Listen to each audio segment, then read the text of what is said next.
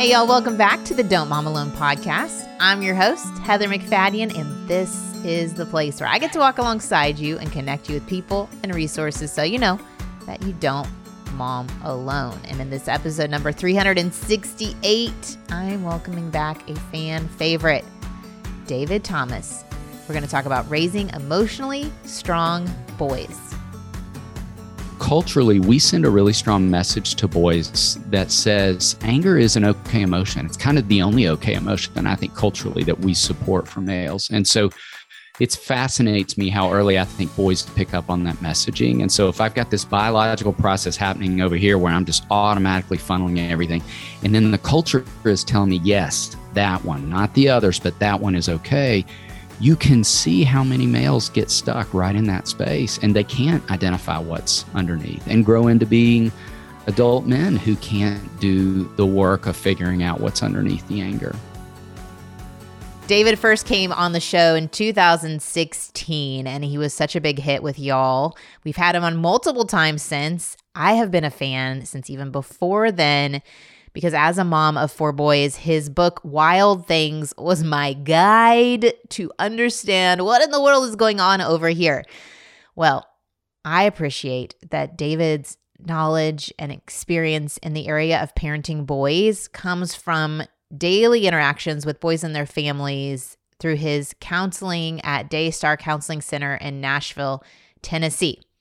And while a majority of us do not live in Nashville and do not have access to this fantastic service, I'm hoping this is the next best thing, is this conversation and pointing you to his newest resource that's coming out in June. It's called Raising Emotionally Strong Boys. And there's also a companion workbook for your sons called Strong and Smart. And it's a workbook to help guide boys in building healthy emotions, help them understand, vocabulary and how to regulate. So many great tips are at the second half of this interview. You'll definitely, if you don't have time to listen to the whole thing in one sitting, we're going to break it up and get to the end of this one. It is really helpful. And for you moms of girls, I think this information is good for all of us to have, just so we can understand our emotions and understand ourselves better. So let's get right to it. Here we go. David. That's my really excited welcome. Welcome to the Don't Mom Alone podcast again.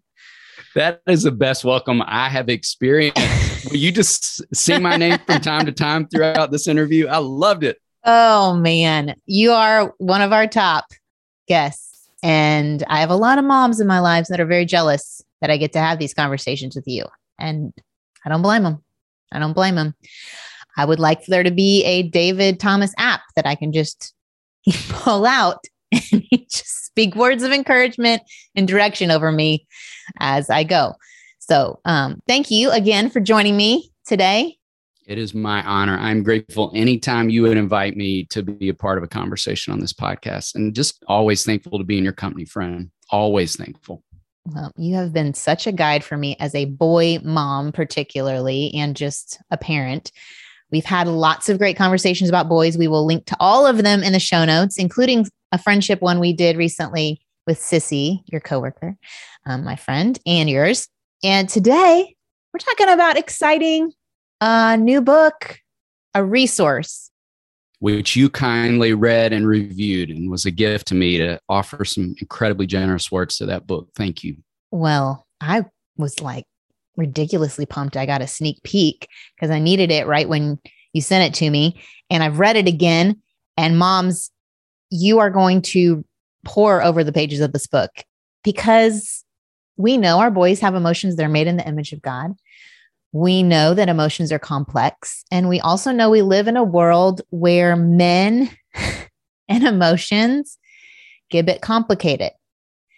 And I have friends that are men my age who are just learning to label their emotions. My husband, he's come on the show and talked about that. Bruce learns to label his feelings. We'll put that link in there too.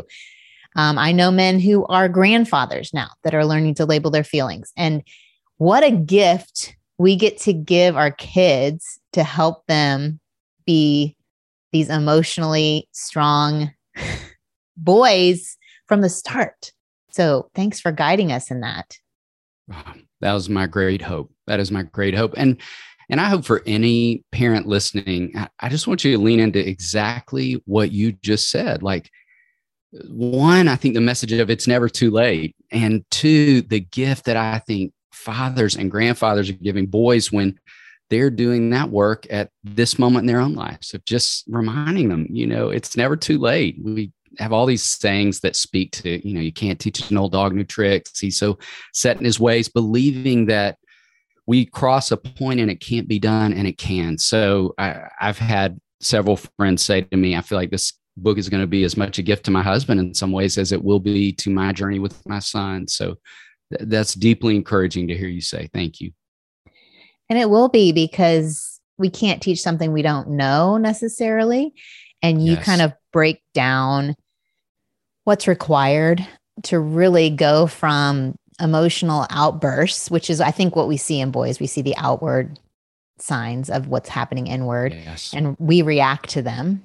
And it's a cycle of chaos sometimes, to like really break it down, what's going on and how can we help coach them to, I don't know, not just do the lazy emotional work. I love how you would use that phrase, the lazy emotional work, but to be intentional, to regulate. Let's talk about the 3 R's. What are the 3 R's that we as parents can help our kids, our boys, when it comes to emotions? And I want to say, as I introduce those, it was my great hope throughout this book to make these ideas as easy and user-friendly as possible, because I don't think it's ever been a more complicated time to be a parent. And I'm not interested in a parent reading this book and feeling like, I've got 25 more things I need to do. I've got 24 more books I need to read. I need to listen to all these podcasts. I wanted them to feel like I could set that down after chapter 1 and be implementing some things tonight at the dinner table. So I want this to be doable. And I talk about the 3 R's as recognize, regulate, and repair. And recognize really being the starting point of what you wisely introduced, just helping boys figure out, what do I feel?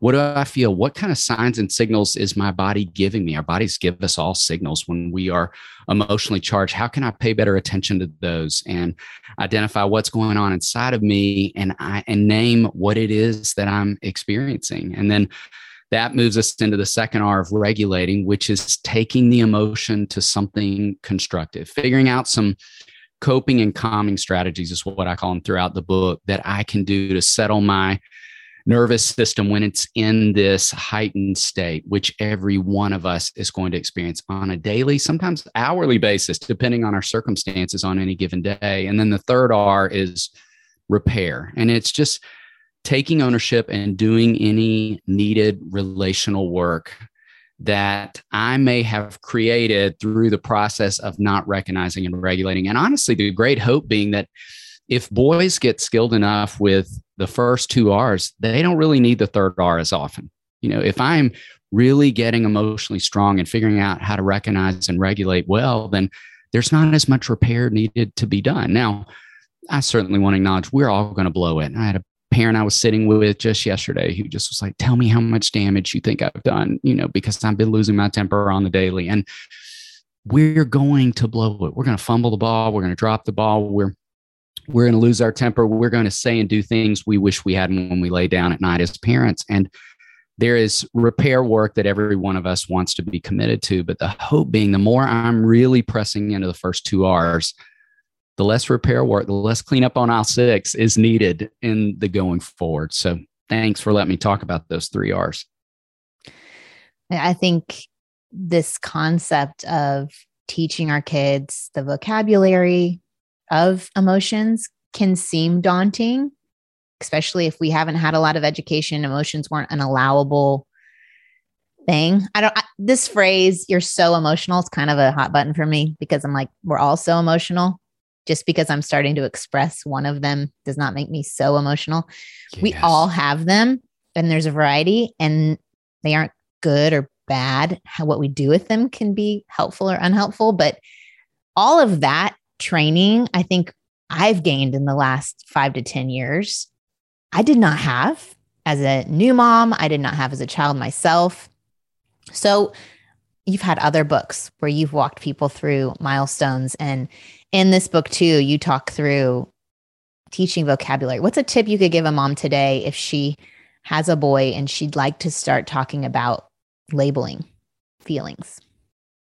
I would say a first tip I'd give is to get a feelings chart. You can download one of those easily off our website, raisingboysandgirls.com, and just have it visible, have it out. The idea behind that is a lot like how if we were to walk into any kindergarten classroom across the globe, we would know that somewhere in that room, we'd find the letters of the alphabet, because we know at that point in development, as kids are learning letters and letters form words, words form sentences, those foundational building blocks of reading, if they can see the letters, it strengthens the connection. This is the exact same concept. If boys can see that feelings chart and reference that, I think it actually makes it less overwhelming and scary. Like when a boy gets thrown the question of, how did you feel about a certain circumstance? It's like fill in the blank. It's just like, I don't know. That's like writing an essay in some ways, opposed to if I could just point to something on a chart, it turns it into something different at that point. And so I think it is both making the process easier. It's also, I think, for us as parents, a reminder to be folding in more emotional vocabulary. I challenge parents all the time, when you're sitting around the dinner table, just talking about your day, avoid saying it was fine. Fine is an acronym for feelings in need of expression. And so I want you to fill in the blank with something legitimate. Like today I felt embarrassed. I had to give a presentation to the board of directors and I didn't feel prepared. And right back to where we started, dads listening, moms listening, on behalf of their husbands, like really challenge your husbands to be using that language, knowing that your son's mirror neurons are firing, and there is a lot of connecting of the dots happening when boys get to sit front row to the grownups they trust the most in this world, not just the females, but also the males, using an expansive emotional vocabulary. So that would be my first tip.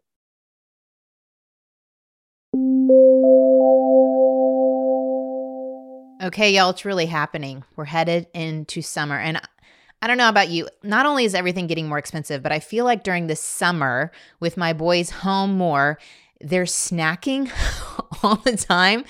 And I'm wanting to provide them with options that are organic and that will fuel their body, not just a bunch of junk, and not spend an arm and a leg on these snacks and options. So I have found that I am all about Thrive Market, because with Thrive Market, I can shop everything from these healthy snack options and pantry essentials to my meat, my non-toxic cleaning and beauty products. I probably order the most of those.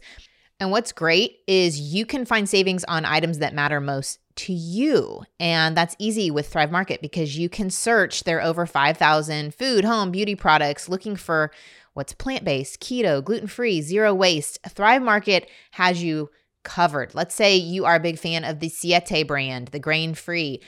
I love chips and salsa in the summer. I'm a big fan of that myself. And they're 20% off when I search on Thrive Market. So you can buy and save up to 30% off most organic groceries. And even better, when you shop with Thrive Market, you save time and gas by not having to make a trip to the store. More time by the pool with your friends and your kids. Best of all, if you find a lower price somewhere else, Thrive Market will match it. Join Thrive Market today to get 40% off your first order. 40, and a free gift worth over $50. That's Thrive Market, THRIVE market.com/DMA. Get 40% off your first order and a free gift worth over $50. That's thrivemarket.com/DMA, thrivemarket.com/DMA.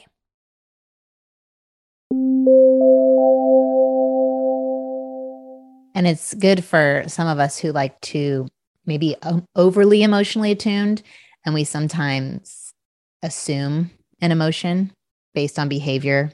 And for boys, that can be not what you think. You could think that it's anger, but underneath is pain or embarrassment.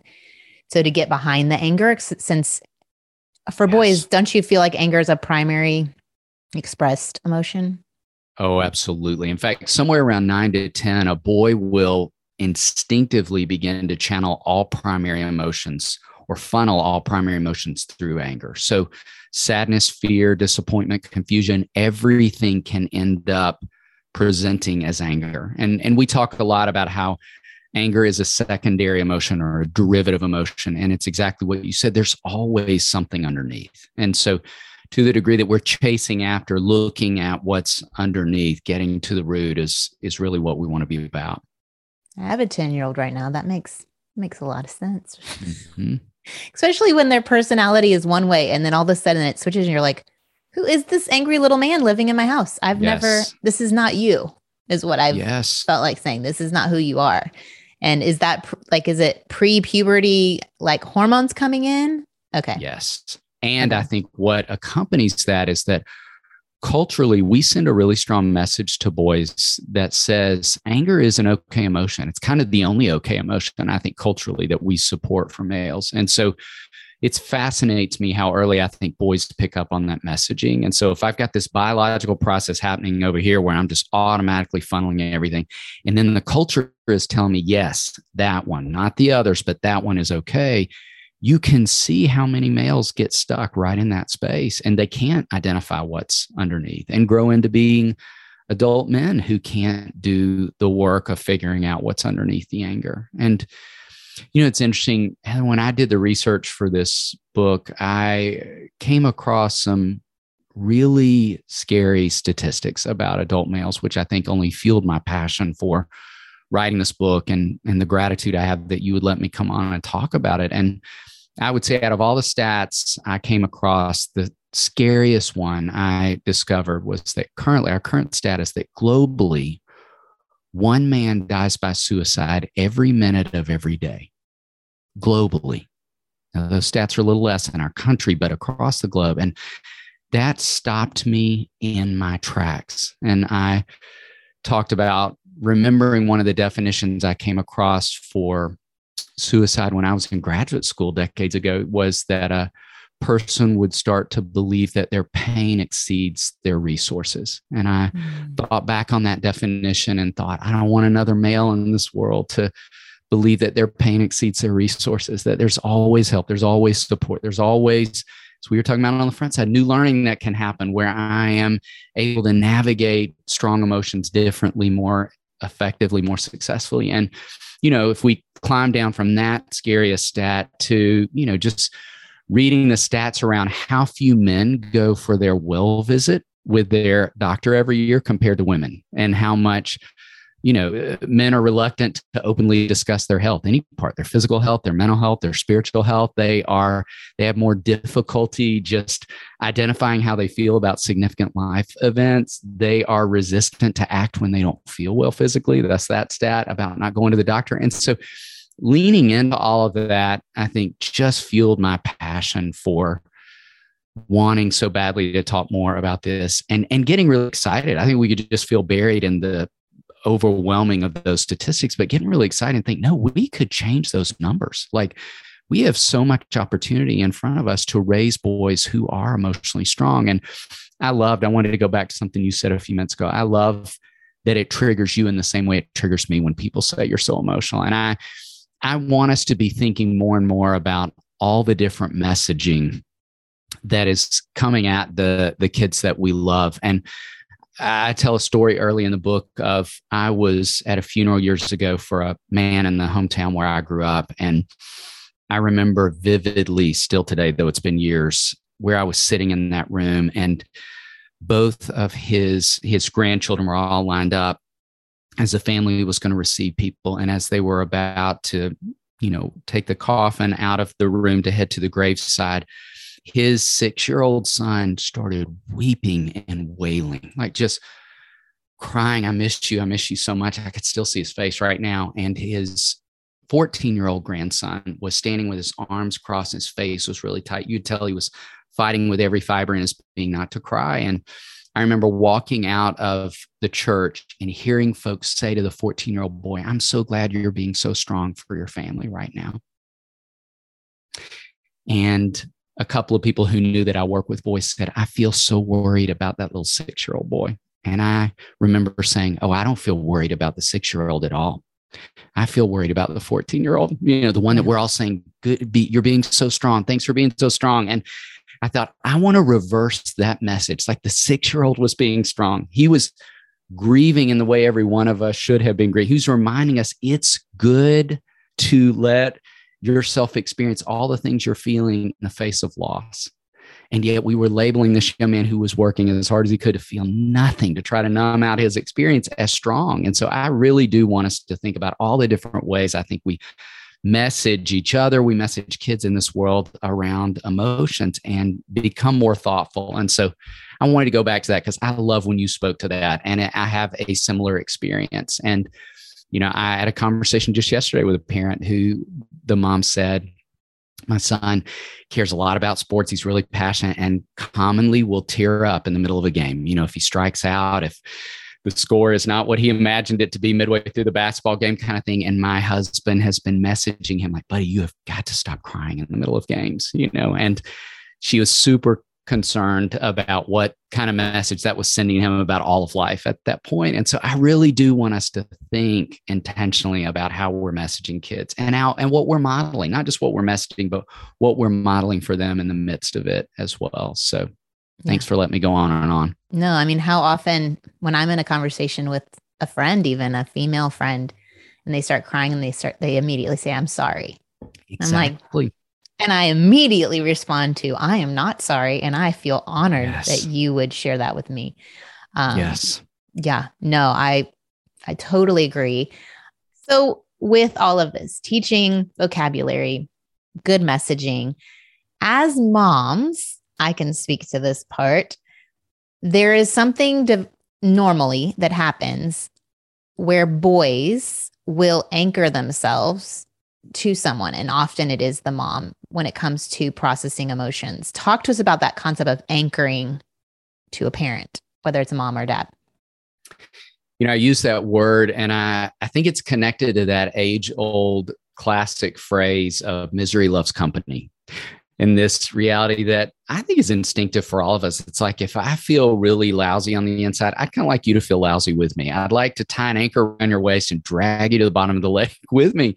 And that is most instinctive for kids. So if you have a toddler, if you have an elementary age kid, if you have a teenager who you feel like follows you around the house when they're really struggling, that is exactly what's playing out in those moments, and what will stay instinctive unless we teach kids and adolescents to redirect that anger to something useful, something constructive, which is the regulating, the second R that we talked a little bit about. And so anytime I talk with parents who are in a really frustrated place, I want to first define that, but then say it's normal that kids would keep doing that unless we train them in the direction of doing something different, which becomes labor intensive. I want to shoot straight with folks. Like just moving kids away from anchoring and toward regulating is tough work. It's labor intensive. And honestly, for some kids, I think it is easier work. I think it's maybe a bit like the analogy I often use is teaching a kid to ride a bike. And think on how in the beginning,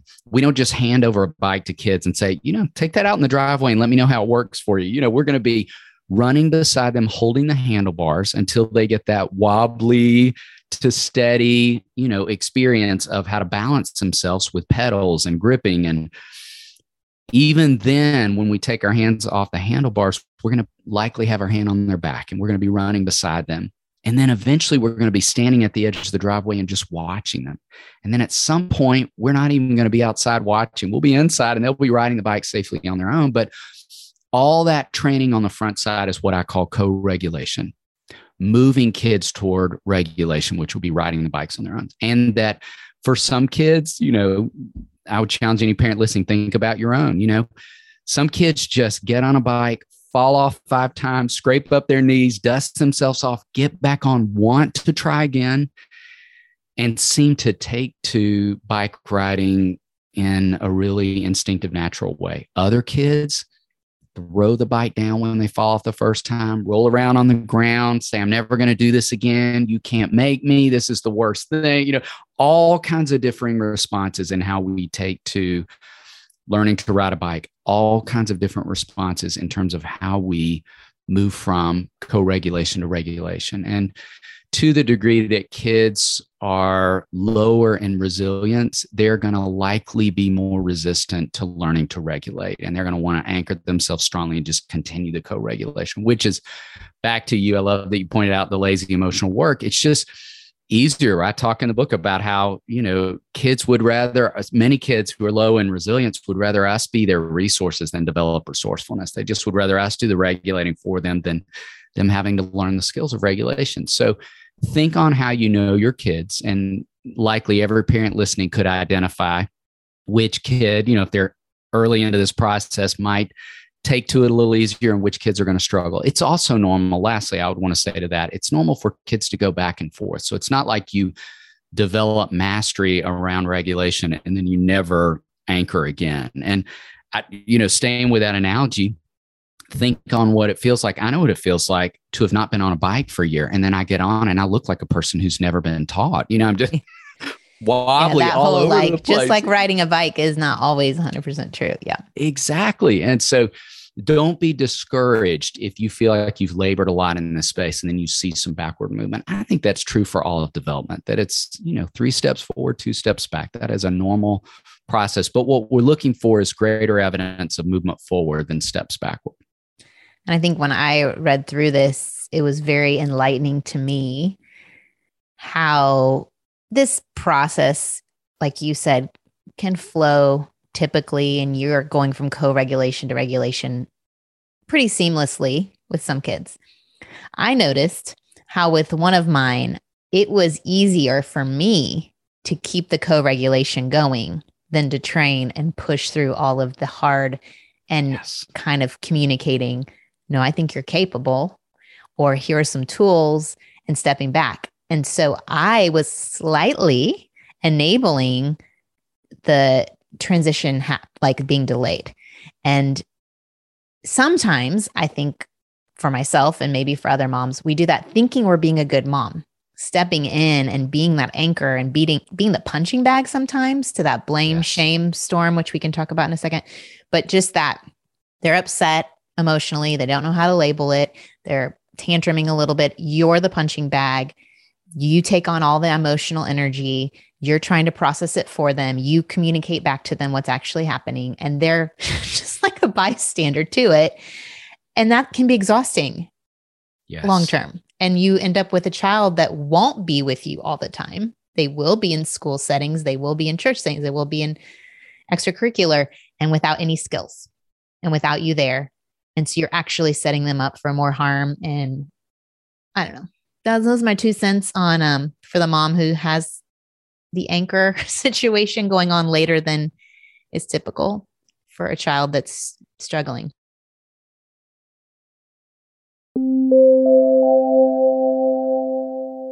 Now, I am a big fan that your body is already summer ready.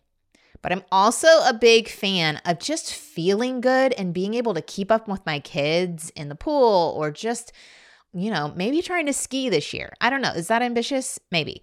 But in order to do that, I need to get moving, not just sit behind my computer, and be a little more active. And so I have goals to just be active. And one thing that is helping me do that is Peloton, and not even necessarily any of their machines.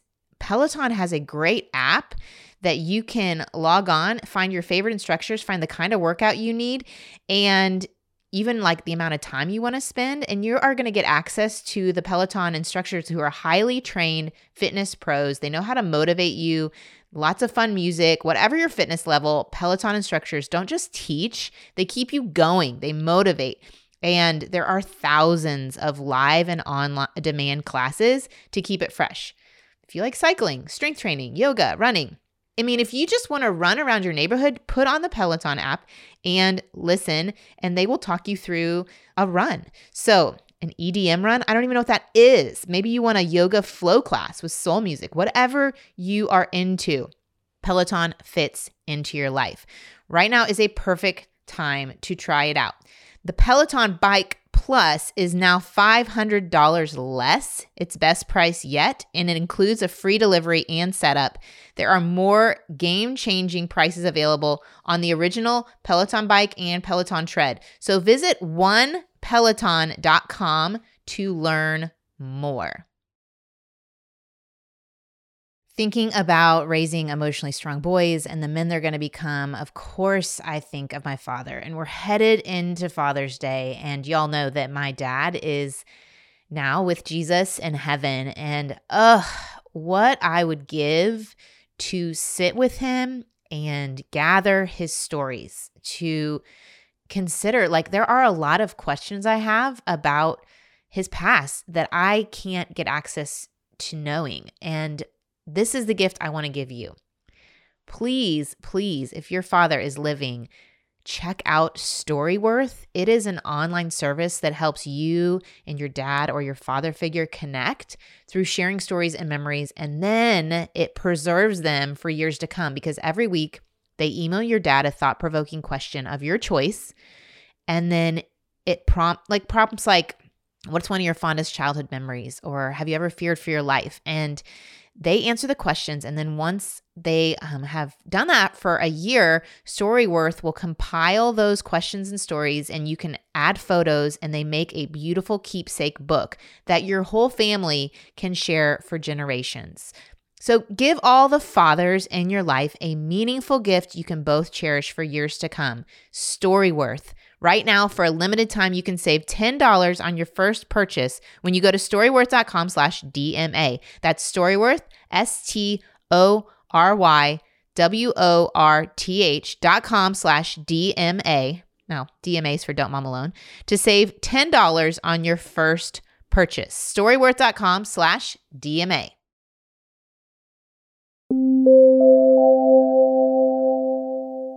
That's worth way more than 2 cents. I'm glad you threw that in. And I'm super grateful for your honesty, because I would argue, I think that's true for every one of us. There is, we talk a lot about how, Sissy and I talk a lot about how in our experience in doing this work for this long, we have observed that in every family, every parent has at least one kid who pushes your buttons a little bit more than the others. And often it can be the oldest child of your same gender, or the child who's most like you. And that oldest kid of our same gender can at times feel like an extension of who we are when we're not even aware that's happening. That kid who's the most like us, we can end up riding them harder because we see evidence of things in them that we don't love about ourselves. And if we're not paying enough attention to that, we start to operate like we believe that, you know what, I'm going to parent that out of you because I really don't want you to experience the hard knocks in life that I did, and believing that we are capable of that when we're not. And I think it's of great importance to pay attention to those dynamics. I think it's equally important to pay attention to the dynamic you just named, that at times it's the other side. It's not that I'm getting triggered as much. It's just there's a pull that's greater in me with one kid that makes it harder, as you shared, to move them in those directions. And I would even argue, unique to gender, one of the other things Sissy and I talk about is how easy we have found it to be in certain situations, not always, this is not across the board, but for dads to be harder on boys and moms to be harder on girls. And then the flip relationship happening. Dads can do a little too much coddling with daughters sometimes, and mothers can with sons. And so I think if we're not paying attention to all those dynamics I just named and where we could be triggered or pulled in different ways, we could, without intention, accidentally be standing in the way of helping kids develop more of those 3 R's along the way, simply because, to your honesty, that's more about what's going on inside of me than what's going on inside of them. Well, and that's where I found your book really helpful, because it wasn't like you said, don't do that. Like, don't be the anchor. You said, here's what you can do instead. And here are the actual practical things you can do to help them gain perspective or empathy or resourcefulness, to move from being the anchor to a coach who then is an observer of this process happening. So to give the mom hope who is out there and they feel like their child is emotionally, I just think, immature a little bit, and like, not, when I think of language development, you don't know vocabulary, you don't know how to express things perfectly. So there's tantrums. Similarly, there's that process with emotional growth and language and communication. And so they're just more immature in that. And to go through that hard process, like you said, it's not going to be easy to do, but that it's going to be worth it we're seeing fruit from it now from when I first read your book a few months ago. So thank you. Like, it actually works. I'm here to testify. Like, we're in shock. We're having a family basketball game that always ends in one person, this particular child, being upset, walking away, storming off. And we successfully had 3 games with no, throwing a tantrum, maybe getting upset, but staying regulated and not having to repair, because he recognized it in himself and stayed calm and stayed in the game. And we're like, this is resiliency. We're seeing it. It's happening. It's happening. I love it. Yeah. Yeah. Thank you for saying that. Yeah. Yeah. It can grow, and you can use these tools and you can help them be equipped. So what are some things with moms particularly? We have that emotional tug of war, like that anchoring, I think kind of goes along with that. And so what's your tip for the mom who's feeling continually pulled in and dragged along? I'm miserable. Yes. You're miserable too.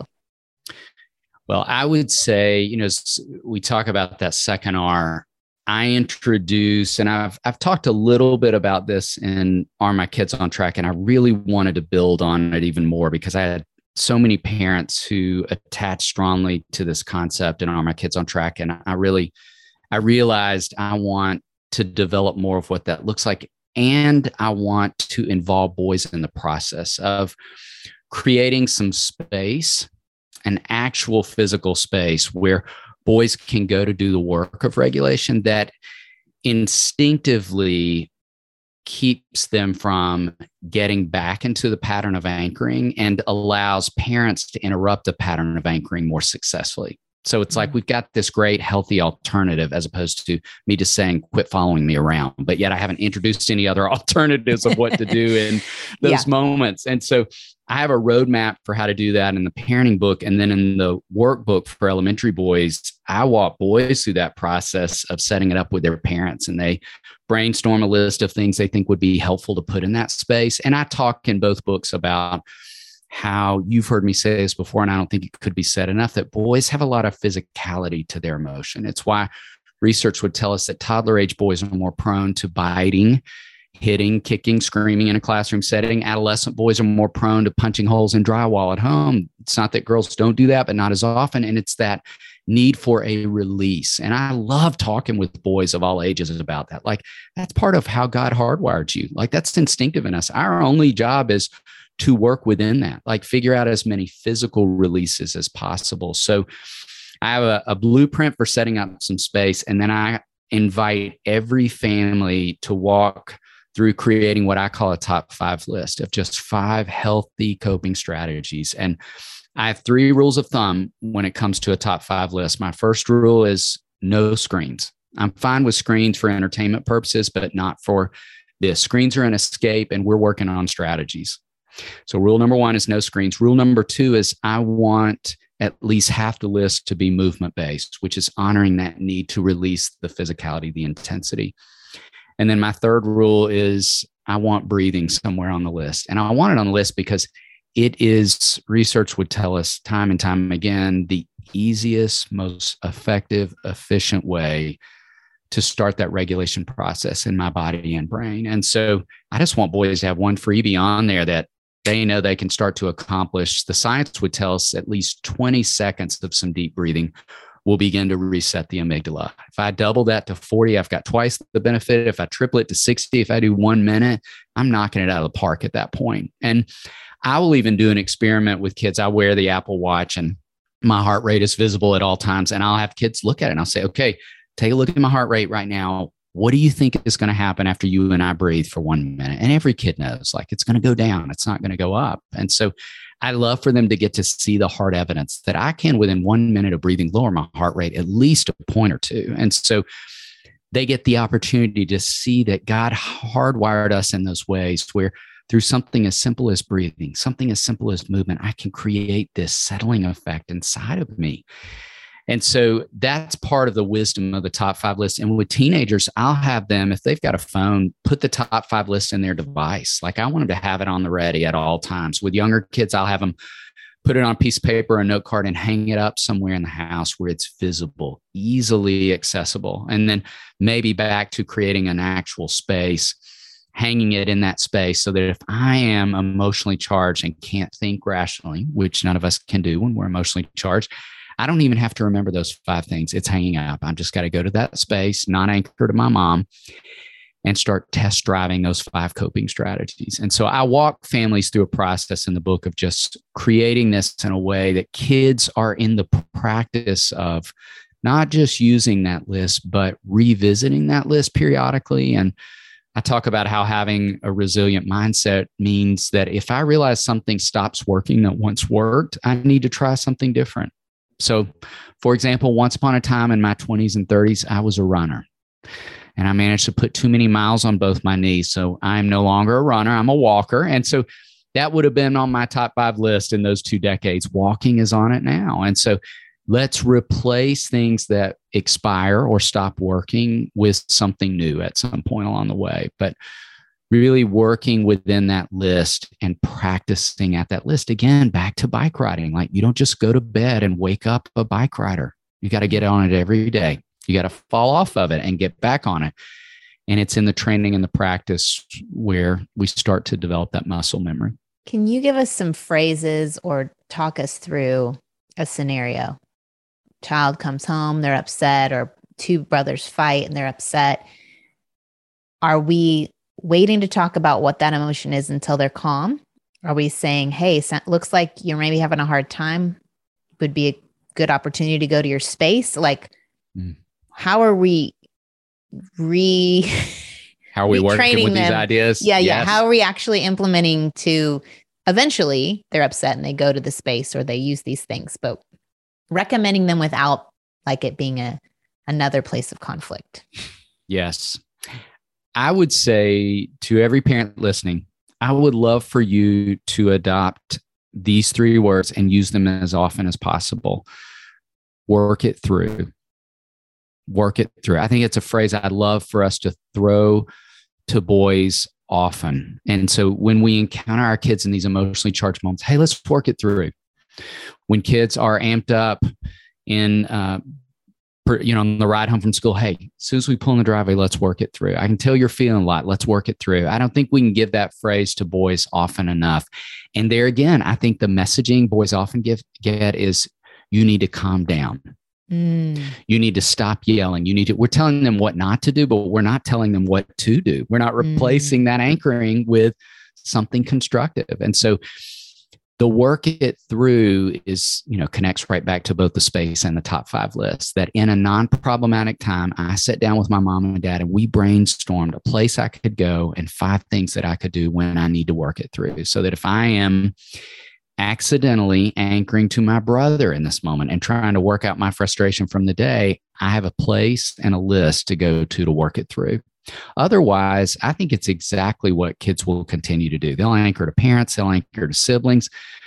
In fact, I had a mom tell me even last week, she said, David, it's like my son is running through every member of the family. And when one of them is not accessible, I even saw him getting really corrective with our dog. And she was like, our dog is his favorite member of the family. Everyone knows that. But I could tell he'd been carrying a lot of worry and frustration from the day. And the dog was barking because the UPS guy was coming up to the thing. And he was like, stop barking. I said, stop barking now, just screaming at the dog. And she was like, he loves this dog. And it was so obvious that he was turning that on even the family pet in this moment because there wasn't a person available, or we had all abandoned ship on being his punching bag, his verbal punching bag. And so I think it's exactly what kids will continue to do, is find someone, unless they learn something different to do, which is why I really want to labor in these spaces.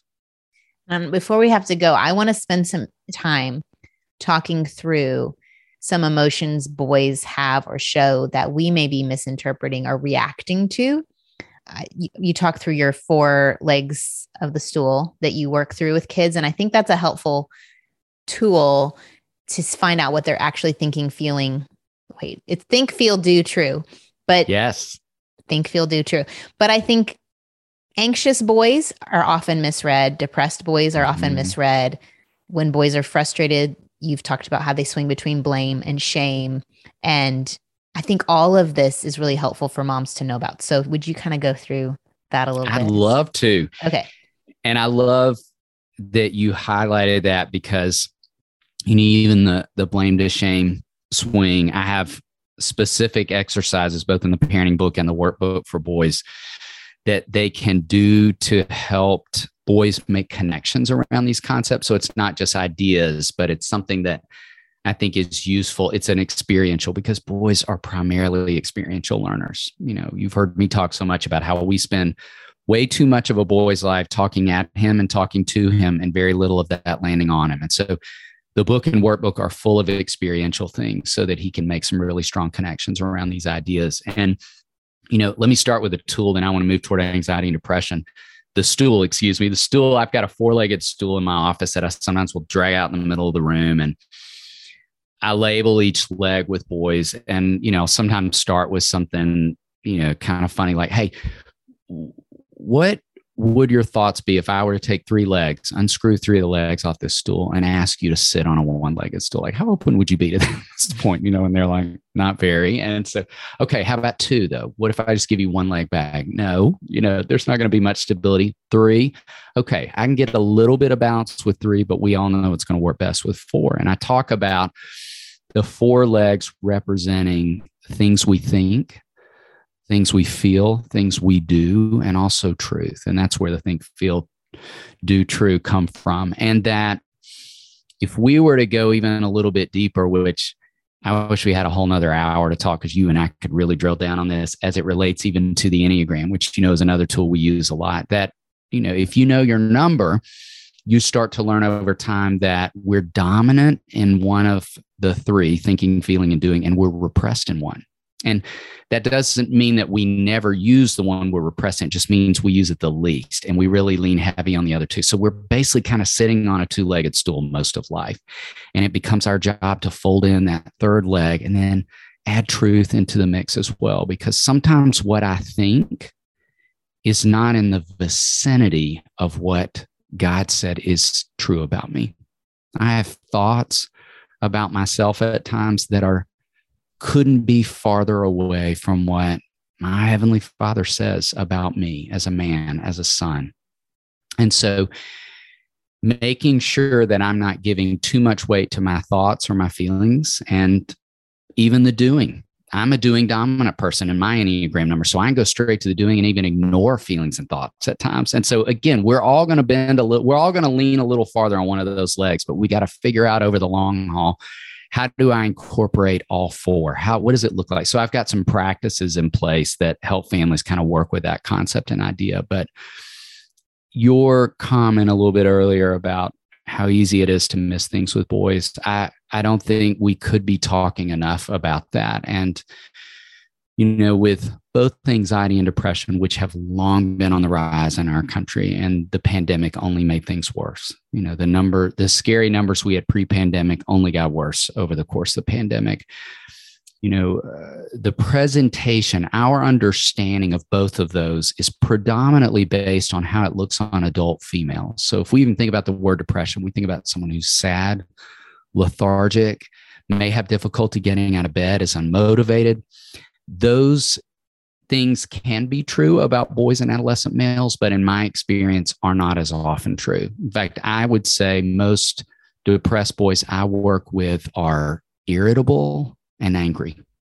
I had a mom once say to me, it's like he wakes up with a low-grade chronic irritability every day. And that is more oftentimes what I think depression can look like with males. And with anxiety, we think about fear and worry, and those certainly are in the mix with boys. But again, back to what we talked about, the primary presentation a lot of times is going to be anger, rigidity. I have parents who I'll start to talk about anxiety, and they'll be like, he's not anxious, he's just angry. And I'll say, let's lean in farther to that, because there's every possibility that's what's underneath, that there's some worry and fear underneath that anger. And so what's interesting, our dear Francis Goff talks about the current stats would tell us that girls are twice as likely to struggle with anxiety. But what's interesting is that the research tells us even with that reality, more boys get taken in for help. Isn't that fascinating? Twice as many girls struggle, but more boys get taken in for help. And I have a theory about the why of that. There are several theories, but one of those is Sissy does a beautiful job in her book, Raising Worry-Free Girls, talking about the classic presentations with all kids, not just with girls, of imploders and exploders. And imploders tend to be, in our experience, more oftentimes girls. So when they experience anxiety, they become more pleasing and perfectionistic. They turn the anxiety in on themselves. Boys can do that. I definitely see a lot of firstborn males who move in that direction, but more oftentimes boys fit the presentation of classic exploders. And so it comes out as volatility, which is why I think they get taken in for help, because it becomes more problematic in the classroom, in the home, in these different contexts. So, but again, often what we're doing is treating the behaviors or addressing the anger, but we're missing what's underneath, which is the anxiety. So thank you for letting me talk about that, because I don't think we could be leaning in far enough. I can't tell you the number of boys, even that I've seen, who've been misdiagnosed with ADHD. Sometimes it's anxiety that is the primary presentation, but anxious boys in a classroom look under-focused, restless, fidgety, a lot of the things that make us think, and our benchmarks of ADHD as well, but is where we could, again, miss it because it's being masked. The anxiety is masking something. And that's where going through the stool activity, you're actually hearing what they're thinking and feeling if they're willing to engage in it. And they may communicate, well, I'm really afraid of something or whatever it is. And if we're only reacting to their anger or their explosions or their stubbornness, rigidity, it's like, oh my goodness, they're so stubborn. Well, maybe they're trying to control their environment because they're terrified of new experiences and how they're going to respond. And so I think it's been helpful for me to learn that from you, how these manifest in behavior, and to not just react to that, but to get curious and ask more questions and to help them process and label all of it. Because when it comes to kids and adolescents, all behavior is communication. Mm-hmm. All behavior is telling us something. We just got to lean in and do some investigating. And sometimes with boys, because we discussed on the front side of the conversation that it's harder for them to articulate their experience, it requires even more investigation at times. You have a little section on moms in your book that says there are 3 things moms can do to help support and raise emotionally strong boys. Do you remember the 3 things, or do you want me to tell you? Because I've written books and I don't remember what I wrote in there. I do remember. Okay. I talk about being safe. Yeah. I talk about letting go and staying steady.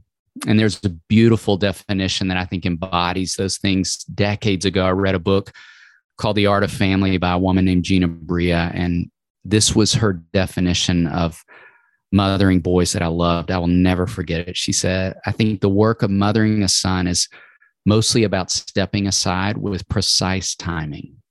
She went on to say, I want my sons to know that they are free to be rooted in home, but still be abroad in the world as men. And I remember just having to stop and breathe after reading that. I thought that is as true a definition of the journey a mother takes with a boy as one I've read, and I think includes all those things we just talked about, of being safe and staying steady. And also what I think is one of the hardest parts of the journey for a mom and stewarding the gift of a son is letting go, and what does it look like to do that and maintain relationship? Yeah. Because I think so many moms interpret letting go as means I'm just going to stop. He doesn't need me anymore. We're going to no longer be in relationship. And it couldn't mean less of that. Yeah. Like, I lost my mom a few years ago to cancer. She was one of the most important people in my world. And there's not a day that goes by that I don't bump up against the significance of that loss. And I mean, literally just a week and a half ago, I was driving down the road. Someone had sent me an album, and I was listening to a song, and it reminded me of her. And within seconds, I was weeping driving down the road, and I'm years away from that loss. But my mom was in her 60s when I lost her. I'm in my 50s now, and the weight of that still, I carry it every day because of the significance of that relationship. So it's ongoing. I want every mom to hear me say that as we talk around those ideas of letting go. It's ongoing. Well, now we're all crying. Thank you, David. I'm so sorry for your loss as I'm weeping with you, laughing and crying. But I think I've watched this process happen already. And there's this attaching to mom that's necessary for emotional health. And moms who've adopted or fostered can see the trauma that happens in the, disruption of family units. So that attachment is so great. But that individuating away from you is so painful, but necessary. Yes. And being able to go to New York with my oldest a couple months ago and be individuated, but, friends was such a gift. And so I would highly recommend, yes, do the letting go, encourage them, speak life over them that you believe they are capable and strong and resilient and all of those things. But it doesn't mean that you're not in their lives. And it doesn't mean that they don't need your voice or your thoughts or your relationship and your love. It's just different. And it's fantastic and different. It's, but that painful breaking away process, I didn't love that. No. But if you're experiencing conflict with your son, that could be. There it is. All behaviors communication. Yes. It could be them saying, Mom, I got it. In the separating out. Yeah. Yeah. Absolutely. And we're trying to smother mother. And they're like, okay, I got it, Mom. I'm capable. I'm responsible. You don't have to keep reminding me. And I think with dads, that happens just a little bit older. I'm seeing it with like my husband and my oldest, that he's wanting to make sure he knows all the things before he leaves the house. And I'm like, okay, he knows that. He's got it. But I think it's harder. I don't know. Oh, yes. I haven't done any research on this, David. I'm just observing. That tendency we talked about a little bit earlier, where dads can be harder on boys and moms can be harder on girls. I think what I experience is happening, and you're speaking to it with dads, is I know what it takes to be a man in this world. And therefore I feel this urgency, like I've got to prepare him. Yep. Mom's listing of girl, you know what it takes to be a woman in this world, and creates this urgency. Like I've got to make sure she's prepared. And so often, I just did an interview on this not long ago, talking about parenting boys in the 18 to 22 space. We start acting like we've hit the finish line at 18th and we're done at that point. We've lost every opportunity, and we have not. I have 3 kids who are in that developmental space right now. They still need me. Our relationship certainly looks different. We don't even live in the same state. I have a daughter who's studying abroad in Spain right now, and we're not even in the same country. And yet there are still needs that exist where she needs me to be her dad, and I want to be her dad. But what does that look like in that next season? And I think it can look so different when we've been leaning in well to the being safe and letting go and staying steady. So thanks for letting me talk about that. I did want to write a lot around that in this new book, because again, as you just heard me say, out of my own journey, there is something so profound about the relationship between a mother and a son that I think shapes boys tremendously. So it was of great importance for me to talk about that when I talk about a young man's emotional development. So thank you. Well, thank you for writing all this out in the midst of a busy work life where you stay tethered to actual parents walking through hard things right now as they're happening with whatever's going on in our world at the time. So we appreciate your freshness and relevance and understanding where we are and giving us such great tools.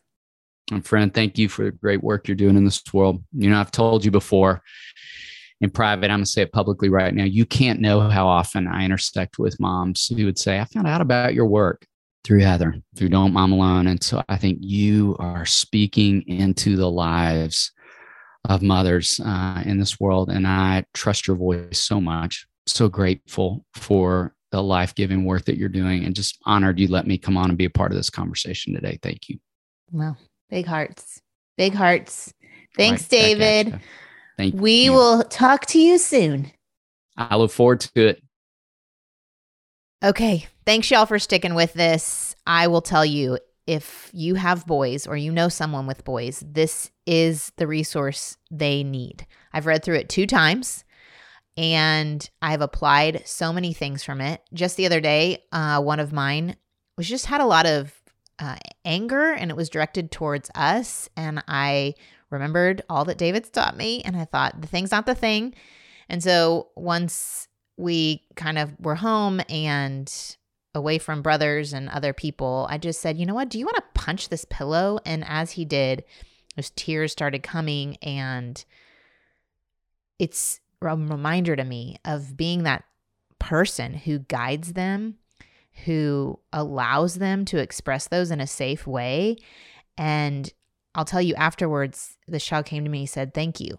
Thank you for that. And it was a more connected opportunity rather than me reacting to the anger, me shutting down the emotions, me saying, do different, be calm, stop feeling. And so I am incredibly grateful for David's leadership on this. I'm going to pray over us because I know this is a lot for us to process and just bring to God. Lord, I thank you so much on how you made us in your image. I thank you that you have allowed us to be moms in this generation with these kids. And I pray, Lord, that we would daily seek your wisdom and guidance through the power of your Holy Spirit, that you would help us know how to equip the next generation for all they will face. And I pray, Lord, over moms who are working through some really hard things with their boys, depression, anxiety, anger. I pray that you would give them a supernatural dose of encouragement right now, that they would feel your presence and your hope, that it's never, ever too late. And if they need to seek professional help, Lord, that you would guide them to the next right person. I pray over these boys who will become men. I pray for them to know you and your identity over them and your love for them, Lord. I pray for David in the launching of this book, that you would just give him rest and encouragement. In Jesus' name, amen. All right, y'all. I will see you back here next week. We've got a lot of fun episodes coming up. Just to give you a little heads up, we will be doing Summer of Mentorship coming up in June, July. 6 weeks of it, but this time we're doing it a little bit different. We're going to have some new interviews with old guests. They'll be about 30 minutes, and we will provide discussion questions just like we always do. So if you are wanting to gather some women just for the summer, that could be a good option. You could try out our podcast clubs. Go to the website to learn more about podcast clubs if you want. Basically, you listen to the podcast, you get together, and you talk about it. Super simple. Make it organic. Meet at the pool, meet at a park, meet at your house, whatever you want. It's all meet with one person. It's fine. Just we want to help support you get together with other moms. And remember that you don't mom alone. All right. I'll see you back here next week. Adios. I hope you enjoyed this episode of the Don't Mom Alone podcast. If you're wanting to connect with more people and more resources to help remind you that you're not alone, head over to don'tmomalone.com. That's where you'll also find show notes with any links mentioned by our guests. Most importantly, I want you to know the good news, the great news that you're not alone because God has promised to always be with you. With faith in Jesus Christ, the one who died for you and rose again, Jesus said when he left, he was going to leave a helper, a comforter, to be with us. God in us. Moms, that's superpower. So while you're washing dishes at your kitchen sink, while you're driving to and from work, while you're feeding that baby late into the night, while you're cleaning sticky floors, God promises to be just as present with you as when you're worshiping in a church pew. As it says in Zephaniah 3:17, the Lord your God is with you. He is mighty to save. He takes great delight in you. He will quiet you with his love, and he will rejoice over you with singing. Now that's good news.